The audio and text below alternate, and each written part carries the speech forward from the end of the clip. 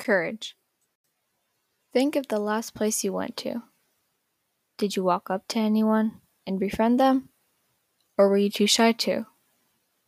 I believe we should be taught to overcome our fears.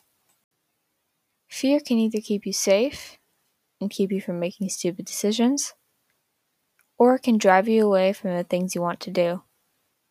The only way to fight your fear is to stand up to it. Having courage is something we all need to accomplish.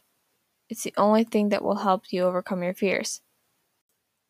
At an overnight camp I once went to in Austria, everyone went with someone they knew, or made friends right off the bat. We were split up into several groups, in which everyone knew someone except for me. I didn't live near there, so I didn't have any friends that could come with me, and talking to new people isn't one of my skill sets. It was so easy for everyone else, and I felt left out the majority of the time. That first day I felt so alone, and I didn't talk to anyone because I was worried that I'd make a bad first impression and everyone would see me as the shy one.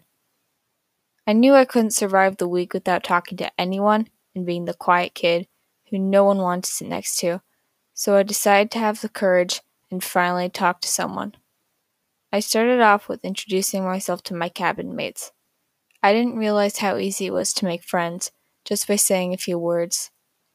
Every day, when we were back from our groups, at breakfast, or during lunch breaks, we would sit together. I hadn't thought they'd be so fun to talk to. But sadly, they were in other groups, so I started to take the next step and talk to people in my group. We all became good friends. When the groups divided for dinner, I no longer felt alone or awkward and sat at the end of the table in silence. I'm so glad I reached out to people. I had a lot more fun than I thought I would.